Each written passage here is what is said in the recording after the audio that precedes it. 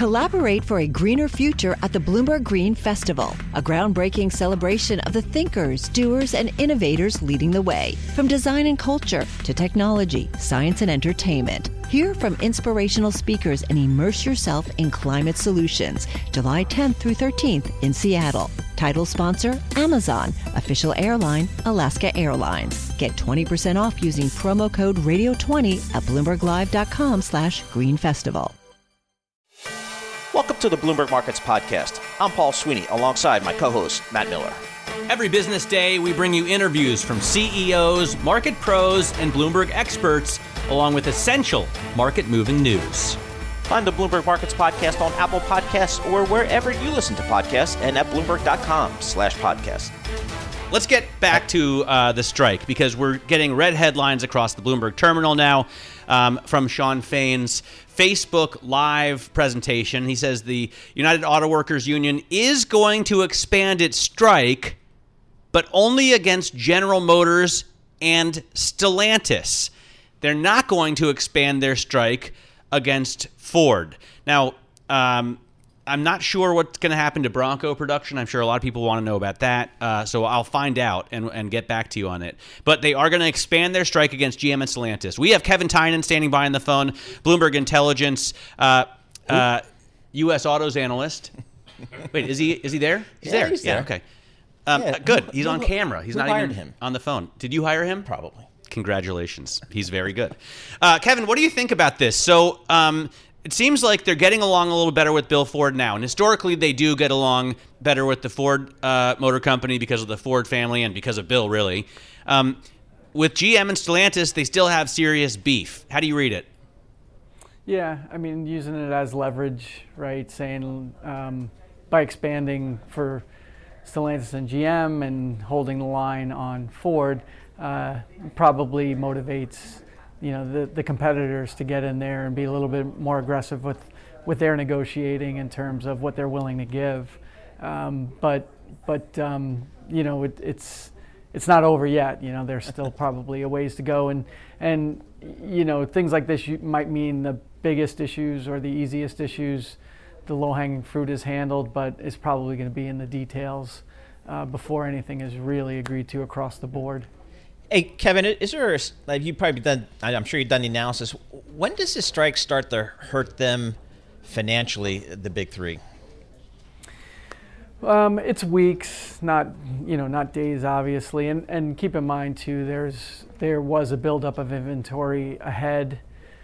So there are units on the ground. And you could think of it of a little bit of a working capital shift from one quarter to the next, unless it gets very long. The last one was 40 days in 2019 against General Motors, and that's significant, right? So, and historically, even though inventory is above where it was a year ago, it's still very low historically. I think I calculated it out to start September was probably about 43 days of inventory for the industry as a whole, and typically 55 to 65 days is considered manageable. So it's below what's considered, a healthy level. And at the worst, the domestic automakers, they would have 80, 90 days supply in some months. So significantly off that, but not as bad as it was prior to the pandemic. In terms of job security, I mean, we know that they're asking for pay rises, obviously. They also want a pension, which seems less likely, although I'd love to hear your take. A 4-day work week, which is like, nice. There's no way in hell, right? But they want actual job security. So from GM, there's a ton of cars coming. New production. Mary Barra says they won't need fewer workers for electric vehicles. There's just a massive offering there. From Stellantis, not so much. I mean, they have a couple brands that seem like they're about to die out. Yeah, look, and I think it's the line of sight is pretty clear, right? So the automakers have made a lot of money the past couple of years, not even just through the last contract, but probably over the last decade. And it's very easy for the union to point to that and say, we want our share of that. You've been very profitable due to the concessions we've given over the last couple of contracts all the way through the bankruptcy period. and it's not going to be easy for the manufacturers to hide that, right? That you can see that money every day in every filing, but at the same time, the manufacturers can look at the unions and say, but look at our production, look at our sales. Volume is way down from the 2017 peak in this country. U.S. sales in 2017 were 17.5 million. We're running at a 15.4. So I think it's going to be the manufacturers pointing to that and telling the union, we can't give you a whole lot of job security.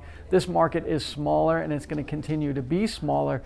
Transaction prices will be higher, margins will be better, the money will be there, but we can't guarantee capacity and headcount going forward. We need that flexibility. And then on pensions and healthcare, you know, the manufacturers have a very easy time of directing the eye of the union to, that's what we were bankrupt, remember, in 2009 and 2010, and that's the structure we had, right? So two of those three things are a little bit easier for the manufacturer to explain away. The money is not. So I think when all is said and done, the likelihood is that the manufacturers pay up, but they want that flexibility to adjust the cost structure going forward. And I think, you know, the pension and healthcare going back to the way it was in prior to the bankruptcy period is just a non-starter. I don't even think that gets discussed in any seriousness. So I didn't believe you, Kevin, a couple of years ago when you said the industry was going to go from a mode of 17.5 million production down to, you know, something materially less, like 15.5 or something like that. But once again, you were right. And that, do you think the union believes that? Well, here's the thing, right, is that you have to look at least one other input, right? Everybody wants to talk about volume and the headline of 17.5 versus 15.4, but revenue per unit matters, right? So while production and sales are down, average transaction price is at a record, right? Yep. We're heading to $50,000. So when you multiply out just back of the envelope, the revenue pool is actually larger. So, you know, you have to understand that not every unit is the same as every other unit. You know, a $20,000 Toyota Corolla is not a $65,000 F-150. And this industry is moving towards the latter, to say, we just want to sell as many $65,000 things as we can. We're willing to give up the bottom of that market. It means our volume goes away, but really the revenue pool and the revenue contribution and the profit contribution and your margins are just way better. And I think that's what this industry becomes going forward. By the way, on that note, originally I was planning on talking with you about the Jeep Grand Wagoneer Obsidian Series 3 that I'm driving right now, you know, before this hard news crashed the party. But that is an extremely expensive vehicle. It's the biggest vehicle Jeep has ever made. The one I'm driving is $114,000, $115,000 in this trim. And though I love the new Hurricane 510, the inline six, it's amazing. 510 horsepower, 500 pound-feet of torque. For the same price, you can get a Range Rover or a BMW X7, the M60 version, or a Cadillac Escalade, the ultra super luxury platinum version. Like, are they selling these $113,000, $114,000 Jeeps? Yeah, I mean, and look, the average on Grand Wagoneer, I just looked it up, is 105,000 is the average, you know, sales weighted. You know, but that's right there with Expedition. It's there with Suburban. That's what, you know, those have become the profit centers because you're sharing platform and components with pickup trucks, and now you're just adding content that's pure profit. So, you know, that's kind of my point, is that, look, if you sell one of those, how many, you know, Dodge Darts did you have to sell to get anywhere near that? And you probably lost money on every Dodge Dart, which is why it doesn't exist anymore. You know, so the old world, they got the Hornet like, coming hey, out. Yeah, well, the old world would be like run production on Hornet all day long and then figure out how to sell it. And it's like the new model is going to be, hey, if we can sell 1 or 2 Grand Wagoneers, we can cut production of Hornet, which is why I say in this contract negotiation, you know, the manufacturers need to protect that flexibility going forward, saying this is going to be a smaller market because we're selling more expensive things. Man, I think if I were an investor, I'd be like, I like this auto industry better than the old auto industry. Yeah, for sure. This industry is more profitable, and that's where Kevin has been telling us for years. That's where it's going. But if you're a UAW worker, you would not feel that way. No, absolute opposite. Kevin Tynan, thanks so much for joining us. Kevin is our lead auto analyst for Bloomberg Intelligence.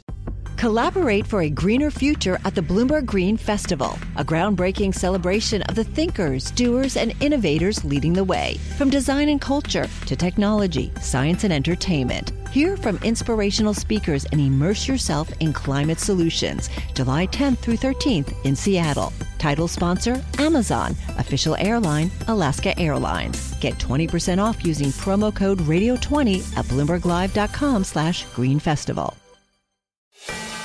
You're listening to The Tape. Catch our live program, Bloomberg Markets, weekdays at 10 a.m. Eastern on Bloomberg.com, the iHeartRadio app, and the Bloomberg Business app. Or listen on demand wherever you get your podcasts.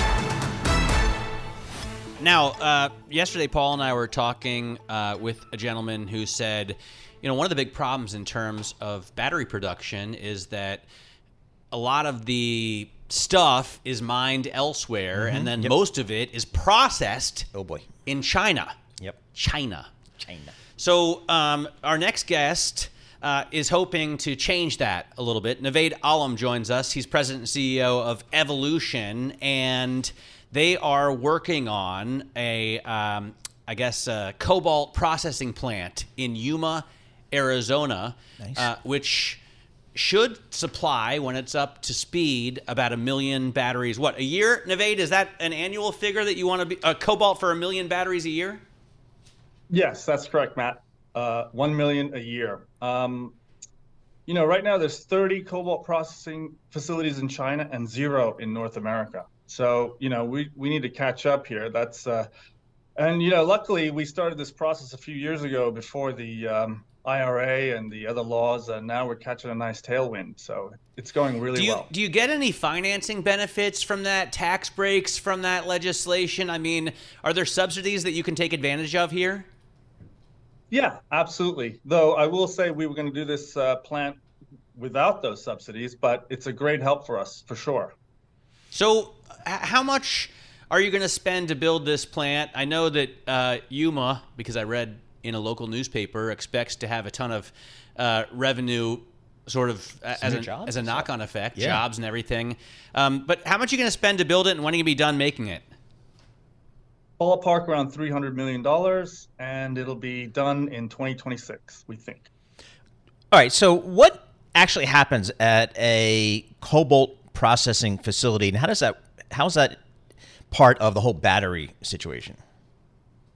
So cobalt is a really important metal for EV batteries, for thermal regulation, and for energy density, and for giving you long range and good cold weather performance. It's also extremely important in aerospace and defense. It's used in hypersonic missiles and stealth bombers. So it's a really critical material for the United States to have self-sufficiency in. So what we do is we take cobalt hydroxide, so already processed cobalt that is processed in Africa, and then it'll come here to the United States instead of going to China. And what the Chinese do is they just process it there and then send it back to the United States for the cars here, such as Tesla and other electric automakers. But we want to skip the China step, just bring it straight here to America, process it into cobalt sulfate, which is the salt that goes into the cathode portion of the EV battery, and sell it to the new plants that have been announced in the United States by General Motors, LG, Samsung, Ford. They're spending billions of dollars building these what they call battery precursor plants. They're going to get nickel sulfate, cobalt sulfate, manganese sulfate, and put it all together and make a battery pack. Now, I've seen, a rendering of the plant in Yuma, and one of the things you immediately notice, Paul, check this out. Yeah. Giant solar facility, even bigger than the actual processing plant. So I know you guys want to be carbon neutral. This is all going to be powered by the sun? Yes, indeed. Yuma County is the sunniest county in the United States, so it's pretty easy, we think, to do the full-on solar power, 100% solar, no greenhouse gases, no propane, no diesel. So we also are going to be benefiting the local farmers by selling them back some of our excess solar production at cost.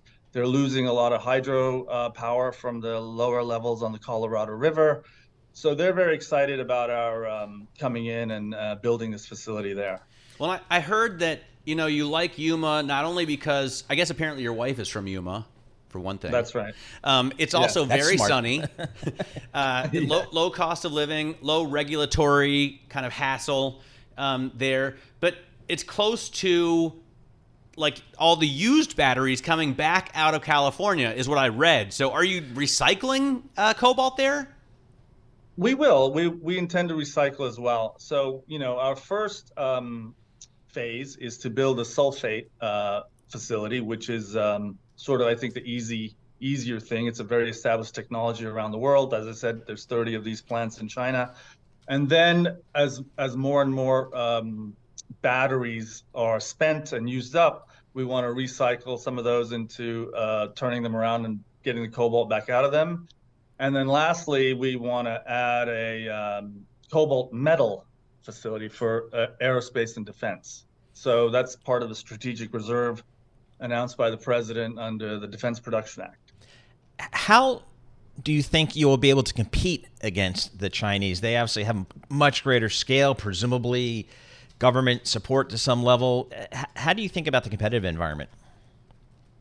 Well, there is no cobalt mined in China either. They all take it out of Africa. So Gotcha. We're competing with them in Africa. We're going to bring it here instead of taking it to China. And so logistically, we save money. The other great thing about Yuma County and where we are, it's right on the border of California and Mexico. So we're going to come through the port of Long Beach or the port of Ensenada with our inputs.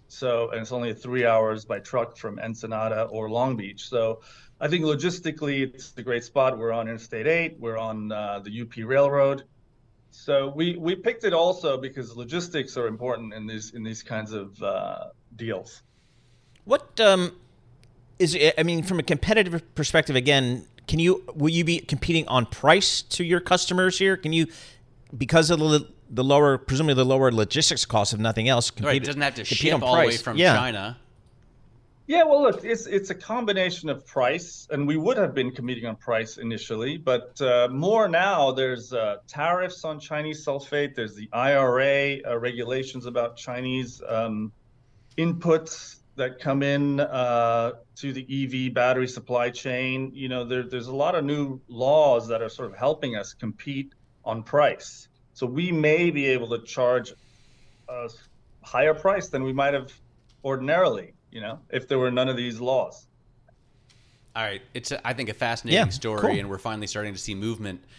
Maybe it's because it's Climate Week, and we saw a bunch of these folks this week. No, I mean, in terms of bringing processing here, because Yes. Naved, I don't know how much you talk with other people in the kind of battery supply chain, but I imagine we must be trying to bring a lot more processing of cobalt, lithium, and rare earths to the U.S. at some point, right? Yes, it's all happening. It's hundreds of billions of dollars of investment. Real, team effort. Lots of big corporations, as I mentioned, LG, General Motors, Samsung. They've announced billion-dollar plants in Georgia, South Carolina, Tennessee, even Arizona. LG is building a $5.5 billion plant just up the road in Phoenix, just south of Phoenix. So that is going to help us sell our product into the United States. Yeah, so it's moving. Yeah. The infrastructure, the supply chain is moving here. That's right. All right, Naved, thanks so much for joining us. Naved Alam, he is a president and CEO of Evolution. They're getting into the battery business and the processing of all the cobalt and all that kind of stuff. You're listening to The Tape. Catch our live program, Bloomberg Markets, weekdays at 10 a.m. Eastern on Bloomberg Radio, the TuneIn app, Bloomberg.com, and the Bloomberg Business app. You can also listen live on Amazon Alexa from our flagship New York station. Just say, Alexa, play Bloomberg 1130. It is United Nations General Assembly Week here in New York, and we got UNGA. Lots of stuff happening, lots of terrible traffic. But one of the key areas is Russia and various sanctions on Russia as it relates to the Ukraine war. One area that is going to come up for discussion very soon is going to be ban on Russian diamonds. So we want to get to the bottom of that, and we can do that with our next guest, Ankur Daga, CEO of Angara. And Ankur, thanks so much for joining us again here. Talk to us about, just remind us what you do at Angara. Sure. So at Angara, we are a vertically integrated online jeweler. So we do everything from cutting and polishing gemstones to designing jewelry to manufacturing jewelry to retailing over the web in over 30 countries. All right. So I had a question on a slightly before we get into that business, on a slightly different thing.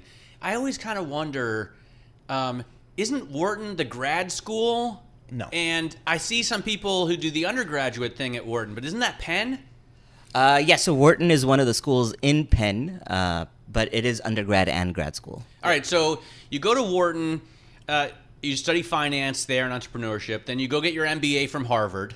I've heard of it. Trade school. And then you decide, I'm going to become a jeweler? Yeah, so interestingly, I grew up in the jewelry business, so I've kind of played with gemstones since the age of 5. I always thought I would never come into the industry because it is pretty antiquated and old-fashioned, as you can imagine. But after Wharton, I went to McKinsey. My largest project was turning around a major jewelry retailer, and that's when I fell in love with the trade again. I saw a lot of opportunity, especially online. So here we are. So I mean, you could have just gone straight to the jewelry business. You didn't need to stop. You didn't need to stop at McKinsey. You didn't need to stop at Harvard, right? But what did you learn at those places that gave you an edge now in this business? So I think the industry is one of the most fragmented industries out there. So when you compare it to any other part of retail, so for example, Signet, which is the number 1 jeweler in the U.S., only has less than 10% market share. You compare it to something like a Best Buy, which has a much more dominant position. So the idea was, how do we structure the industry in a way that allows us to get to that scale where we can really dominate the industry? All right, so one of the news items that you and I were talking about before is Russia. Russia supplies a lot of diamonds, and they're going to, I guess the G7 is going to put some sanctions on it or something like that. What's happening there? Yeah, so in a couple of weeks, there's likely to be a ban announced, and the ban would be for all Russian diamonds. So just as a precursor to this, April 2022, the Biden administration issued an executive order to ban Russian diamonds. So this has already been done by the US and UK. The key difference here is twofold. One is, instead of 2 countries, it's 7 countries. And second, and I think far more importantly, is the previous ban was only on rough. Now, the thing is, for rough diamonds, those get exported typically from Russia to India, China, or Antwerp. And in this case, the cutting and polishing happens in those centers, and those are then substantially transformed goods, so they are no longer considered Russian diamonds. So that previous ban really had no teeth. This is very different because they're thinking about prohibiting cutting and polished Russian diamonds from entering any of the G7, which is really 65% of the total market demand. This is what we do with Russian goods, that we want to put sanctions on them, right, so you know we're serious. Right. But they can send the goods to India or China to get finished, and then we'll buy them. Yeah, like, you know? Oil. Exactly. Yeah. Right, so how big is Russia in terms of being a supplier? So Russian diamond market is roughly $4 billion. There was $4 billion in exports back in 2021 before the war. Just to compare that to the overall GDP, Russian GDP in 2021 was 1.7 trillion. So you're really talking about 0.2% of the market. Yep. And to the previous point, it is more optics than reality, because 0.2% is a pretty small part of the overall market to change. All right, so where do you typically get your diamonds? So we typically buy from site holders, which are the customers of De Beers. So typically Botswana and Swart is our number 1 source. So we started avoiding Russian diamonds back in 2022 when the ban in the US was announced preemptively. So for us, it doesn't really affect us because we don't source Russian diamonds in any case. How fungible are these stones? I mean, how would you know if a diamond came, cut, polished, finished out of Russia. It doesn't have any kind of like microchip inside it. There's no tag, right? It's hard, and that's why this ban is going to be especially difficult to enforce.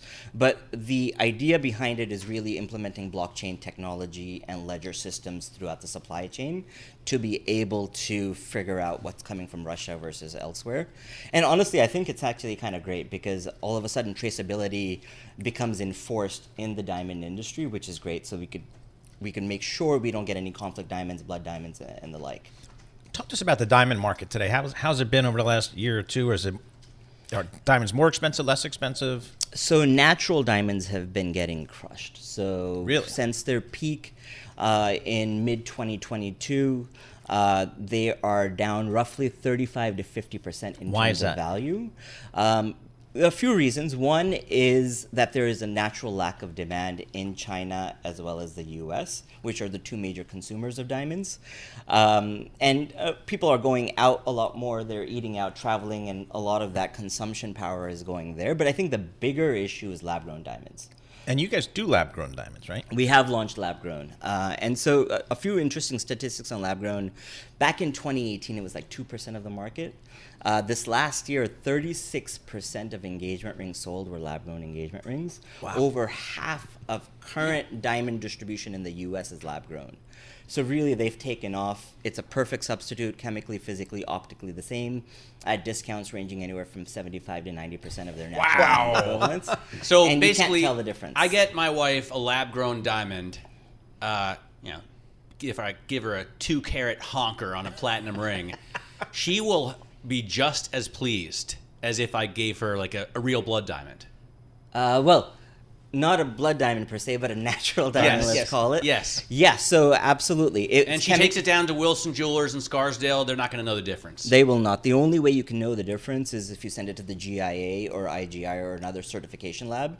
And there's small traces of nitrogen in natural diamonds that do not exist in lab grown. That's really the only way you'll be able to tell the difference. But visually, you can't tell. I'm never buying a real diamond again. Yeah, I mean, boy, if I'd known that back in the day. They didn't have them that good. I know. Trust me. Ankur Daga, thanks so much for joining us. Ankur Daga, CEO of Angara.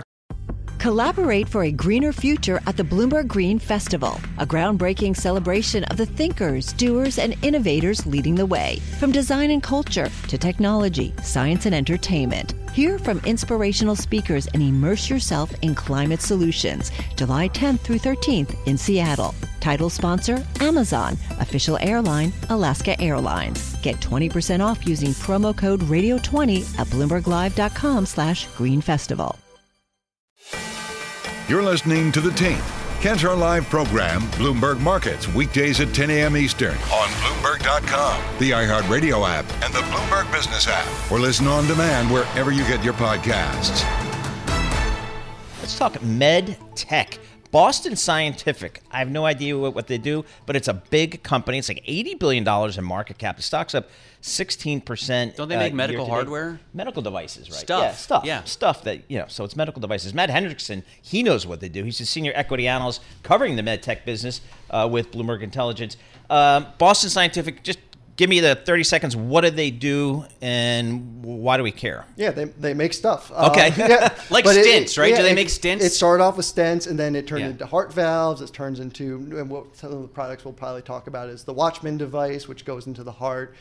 They create catheters, and then they go into endoscopy, so single-use scopes to help with various endoscopic procedures. All right, so like Splunk. Splunk, right. Except what for people. Yeah. Splunk for people. Okay, now that makes sense. I get it now. During the pandemic, hospitals were overloaded with just dealing with COVID patients, so people weren't doing surgeries and procedures and things like that. And that's not good for a company like Boston Scientific or Medtronic or something like that, right? No, they need procedural volume, especially on the cardiology side, to get their organic revenue growth, which is kind of the key driver for their valuation. All those aspects, once the hospital beds were filled with COVID patients, they couldn't do heart procedures. That's mostly in the back rearview mirror. So now are we back to more normalized activity? If anything, we're kind of going still through kind of this backlog. So we're kind of getting an extra tailwind in addition to everything. Operations, maybe. as opposed to revenge travel. Although surely that is happening. I mean, it must be happening. Well, I mean, for Boston, I mean, someone who can probably wait a year or two for a procedure, now they're going back to their doctor like, hey, I'm ready now. Yep. And the doctor's like, great, we need the volume, we need to make our money, so come on in. All right, so Boston Scientific had an investor day. What was kind of the message they wanted to get across? Well, the big thing was, so we talked about organic growth being kind of the driver for valuation. They were traditionally in the high single digits, so they were in 6 to 8% was kind of their long-term project or long-term outlook or goal. And so this meeting this week, they bumped it up to 8 to 10%. Okay. So it's and this is a company that's making expected to make $14 billion in sales this year. So we're not talking about some small company making additional like $2 million to get to that growth. You're talking about a very incremental growth to kind of drive that 8 to 10% organic growth. So what did the market respond to that? They were up 2%, and so far this week they're still up. While the rest so of the what's driving this growth here? I mean, is this they also make? I mean, they do M&A, right? Didn't they just do a deal? Yep. So they just acquired a company called Relievant, which is a procedure in your vertebrae to ablate the nerves to help with lower back pain, essentially. Wow. Yeah. That sounds like a good thing. But it hurts to even think about the back the procedure. pain is brutal. People say back spine. pain is just the worst. You can't get rid of it. All right. So what's your call on Boston Scientific? Well, I mean, right now it's trading at about. You can't read those numbers. The font on his page. Do you want to use my glasses? Of his comp page. Here, give me this thing. It is the smallest font. Yeah, it's like forget about it. You can't read that. That's my little cheat sheet. Yeah. Okay. Exactly. But it's trading 24 times PE. It's got that for 8% growth. The call should be that investor or the analyst, the consensus should be upping their estimates, and that should be getting, normally when you say 8 to 10%, the street goes at 9%. Yep. Right down the middle. If you get that 9% growth, you should be able to see that multiple go up to something that's more in like the 28 times range. And so that's kind of the big call. Is they kind of, during the meeting they kept saying the next level, the next level, the next level. Right. Well, if they're able to achieve that growth and get to closer to 10% versus the 8%, they'll get to that next level in the multiple. By the way, I mean, who else is there? If I want a stent, I'm probably going to get it from Boston Scientific, right? Well, I mean, yeah. Well, a stent is you're going to get is either Abbott, Medtronic, or Boston, but those are kind of the slower growing side. This is some of the key growth drivers beside the M&A is going to be the Watchman device. Now, that's a product that's going from like a $2 billion market to what's the Watchman device? Watchman is it's a device that closes the left atrial appendage in the heart. And essentially what it does is that appendage, for people with atrial fibrillation, holds blood in that little appendage, it clots, and then it turns into a stroke risk. They close that appendage with this device, and then therefore essentially removing the risk of blood clotting in that appendage and then going up to the brain for a stroke. But did we not need that appendage to begin with? I mean, that's what they found out over time is that no, they didn't. It's kind of the same thing as your appendix. It's kind of just sticking out there, and you don't need it, and you can cut it off. They were cutting it off. Now, this is a non-surgical procedure for being able to do the same thing. Yeah. All right. So, talk to us just more broadly about the medical device business. What's the investment? I see, boss. You mentioned a couple: Abbott, Medtronic. Yep. I know Stryker because I love the name, and they make hips and stuff. Edwards Life Sciences. Yep, they're doing heart valves. Yep. So that's and everything is trying to minimize kind of the openness of surgery. So it's all minimally invasive procedures. I like that.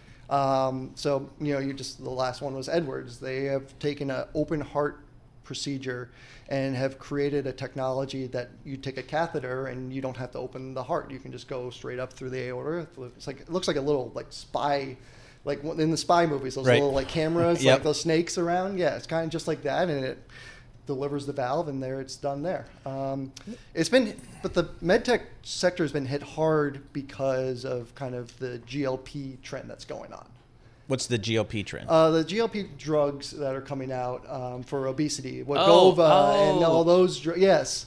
Wegovy and Ozempic. So I would sell a medical device company because I think there's going to be less procedures because people are going to be. You're not going to be nearly as at risk of a heart attack or stroke if you don't weigh 300 pounds. Yeah, but so if you used to weigh 300 pounds and you go get an Ozempic shot once a week, or I don't know, once a month, however it works. Sometimes it's daily. Or they're coming out with pill forms as well. Yeah. So if you can take these drugs and get into better shape, you're not going to need a stent. Really? That's the thesis going on right now. Wow. But I mean, there's a lot of caveats too. There's Zimmer Biomet, for example. There's another orthopedic company like Stryker. Their CEO came out and said, hey, some of these patients who were too obese for surgery, if they take these weight loss drugs, then they'll be healthy enough to get their knee replacement or to get their hip replacement. And then the other thing too is, there's data coming out. I mean, the diabetes companies have been trying to fight back hard on this, but they're showing data that these patients who are taking these GLPs, these weight loss drugs, they're not taking them after a year. They're not taking them after 2 years. So it's, and it's something where. But they keep the weight off? No.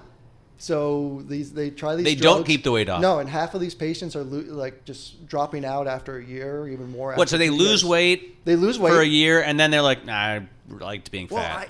I see it as like, do you want to keep, injecting yourself with this every single day or even once a week? It's it's a lot. And yeah, but so is being obese. Yeah, so I would probably rather inject myself. Probably, but I also at the same time, if you keep injecting yourself and then there is bariatric surgery as kind of that safety net there, then you're gonna well, this will be interesting to hear. I wonder if bariatric surgery is better or worse. Like the belt, the loop, the band. Stamp. Yeah. In terms of like in terms of losing the yeah. weight and keeping it off, I wonder which one's better longer term, Ozempic we're gonna hear or more about that kind of in this third quarter call, and so that's gonna be Intuitive Surgical, and that's gonna be Medtronic, and yeah, it's a stay tuned type of. Dude, moment. What a fascinating industry to cover. It is.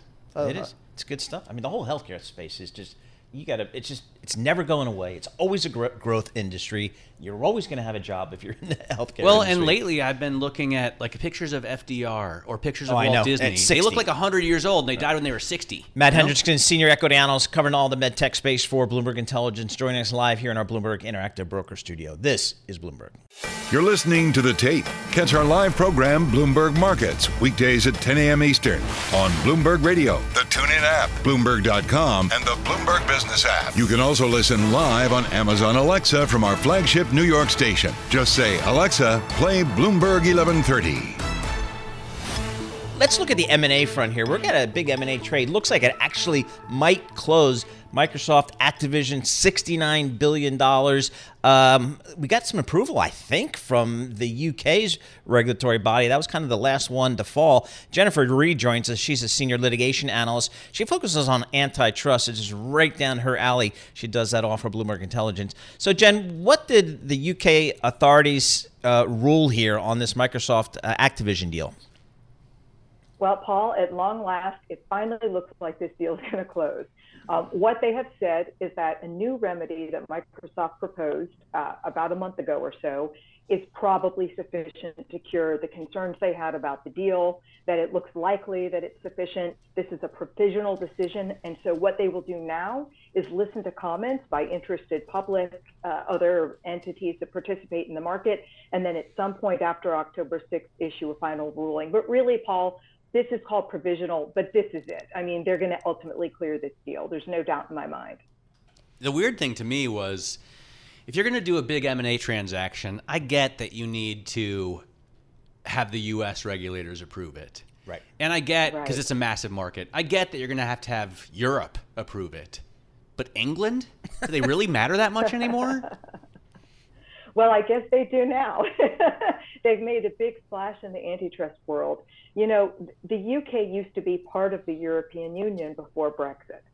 So it didn't really issue its own opinions with respect to these big global mergers that were big enough to trigger European Commission review. There might have been other deals that actually did trigger just only UK review in which the UK was still involved. But for the most part, when you had these big acquisitions like Microsoft Activision, you didn't have the UK independently involved. And now they are.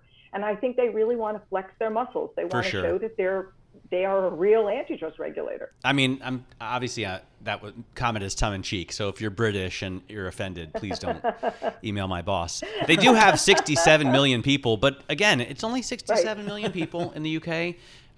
What other regulators do I have to worry about? Am I going to the Indonesian regulator? Yeah. They have a lot of people. What about India? Do they look at the M&A deal? You know what?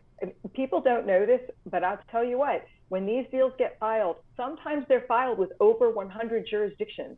They could be filed in Azerbaijan. There are so many jurisdictions with competition authorities. So, there's a whole group within these law firms that have to assess every single jurisdiction globally where a deal has to get filed, where it might trigger the thresholds for that country or that jurisdiction. But in reality, the jurisdictions that really have the law behind them, and I think the will to actually block a deal, are primarily the US, EU, China, and now UK. Yeah, it's interesting. So, I saw some reporting, Jen, which kind of goes to what you said to the way you're talking about the UK. And the UK says, hey, we're going to kind of prove this one here, but you better be careful what you bring to us, because we're not going to be a pushover here. So I guess that if you're an antitrust M&A lawyer, you got to keep that into account these days. Absolutely. I think it's getting harder and harder. I mean, just the fact that the FTC and DOJ are changing a lot of rules, making it more onerous actually to notify the deal to the regulators, more expensive as well, and have these extended review timelines and have become very unpredictable. Now you have to deal also with this unpredictable CMA in the UK. And I think that it just adds to the uncertainty of deals. It makes it harder and harder for the merger arbitrageurs to actually, do what they do. And I think, what I'm thinking about right now is the Adobe Figma deal, because I wonder what the UK is going to do on that one. It's moved into a phase 2 on it, and I could see the UK actually being one of those regulators that tries to block that deal. Hey, Jen, on the banking side, we usually charged a percentage of the deal size as our fee, and that got negotiated up front, that percentage. How does it work on the legal side? Is it still all about hours, billable hours? So, a case like this with all the antitrust must have been just a juicy deal for the lawyers. Oh, yeah. It's all about hours. And I'll tell you, the attorneys log some serious hours. When these jurisdictions go into those in-depth investigations, they are rigorous. They take a lot of work. That's what I spent most of my legal practice doing, was responding to these second requests from the Federal Trade Commission and the Department of Justice. And they ask for a lot of data, a lot of information, a lot of responses to questions. There are depositions, there are interviews of company executives. It takes a lot of time. And when it's so protracted, like Microsoft Activision, with appeals and going to court, it is expensive. Those lawyers did very well. By the way, on that note, and kind of an aside, but do you round up to the nearest hour? If you're driving home to Westchester and you're a lawyer for one of these cases, and somebody calls you from the company to talk about it, and it's like a 5-minute conversation, is that one billable hour? No. Now, I will say that every law firm has different rules about what becomes a billable hour and what doesn't become a billable hour. I can only vouch for the firm I work for, which was very careful about these things, and a 5-minute call would not have been a billable hour. But if those 5-minute calls start to add up, maybe you have a billable hour there. And it also sometimes depends on how much the legal counsel within the company push back on those bills, because they do and they can, and See, in my experience, it's been quarter hours. You get billed for a 5-minute phone call. You get billed a quarter hour. Right. Well, that makes more sense. Some law firms, yeah. And Jen, how about the senior partner? Just devolved away from Michigan. Microsoft to just kind of how they make money. So the senior partners at these white shoe New York law firms, do they still have to bill hours, or do they just take a salary? Oh, no, they bill hours. Everybody bills hours. And they bill hours and it goes to the client. Look, I haven't been practicing law now for about 8 years, but as far as I know, things haven't changed. And the senior partners have to keep the calendar just the same way the associates do, and log all their time, bill their hours. That is just no way to live a life, right? Yeah, I feel like the bankers may have it figured out, but maybe I'm wrong. Yeah, I don't know. The lawyers do just fine as far as I can tell. Yeah. All right, Jen, thanks so much for joining us, giving us a little you. primer on how you earn your money in the law firm. So you bill hours, I guess. Jennifer Rhee, senior litigation analyst, covering the antitrust. What do you think an angle. hour costs at one of the top white shoe law firms? Oh boy, I don't know, $500 an hour, $1,000 an hour. Definitely over 1,000. Over 1,000. Wow. I think. All right. I mean, I don't know if I would break down my deal fee into hours. I don't know how that would look. Thanks for listening to the Bloomberg Markets Podcast. You can subscribe and listen to interviews at Apple Podcasts or whatever podcast platform you prefer. I'm Matt Miller. I'm on Twitter at MattMiller1973. And I'm Paul Sweeney. I'm on Twitter at PT Sweeney. Before the podcast, you can always catch us worldwide at Bloomberg Radio. Collaborate for a greener future at the Bloomberg Green Festival, a groundbreaking celebration of the thinkers, doers, and innovators leading the way. From design and culture to technology, science, and entertainment. Hear from inspirational speakers and immerse yourself in climate solutions. July 10th through 13th in Seattle. Title sponsor, Amazon. Official airline, Alaska Airlines. Get 20% off using promo code RADIO20 at BloombergLive.com/Green Festival.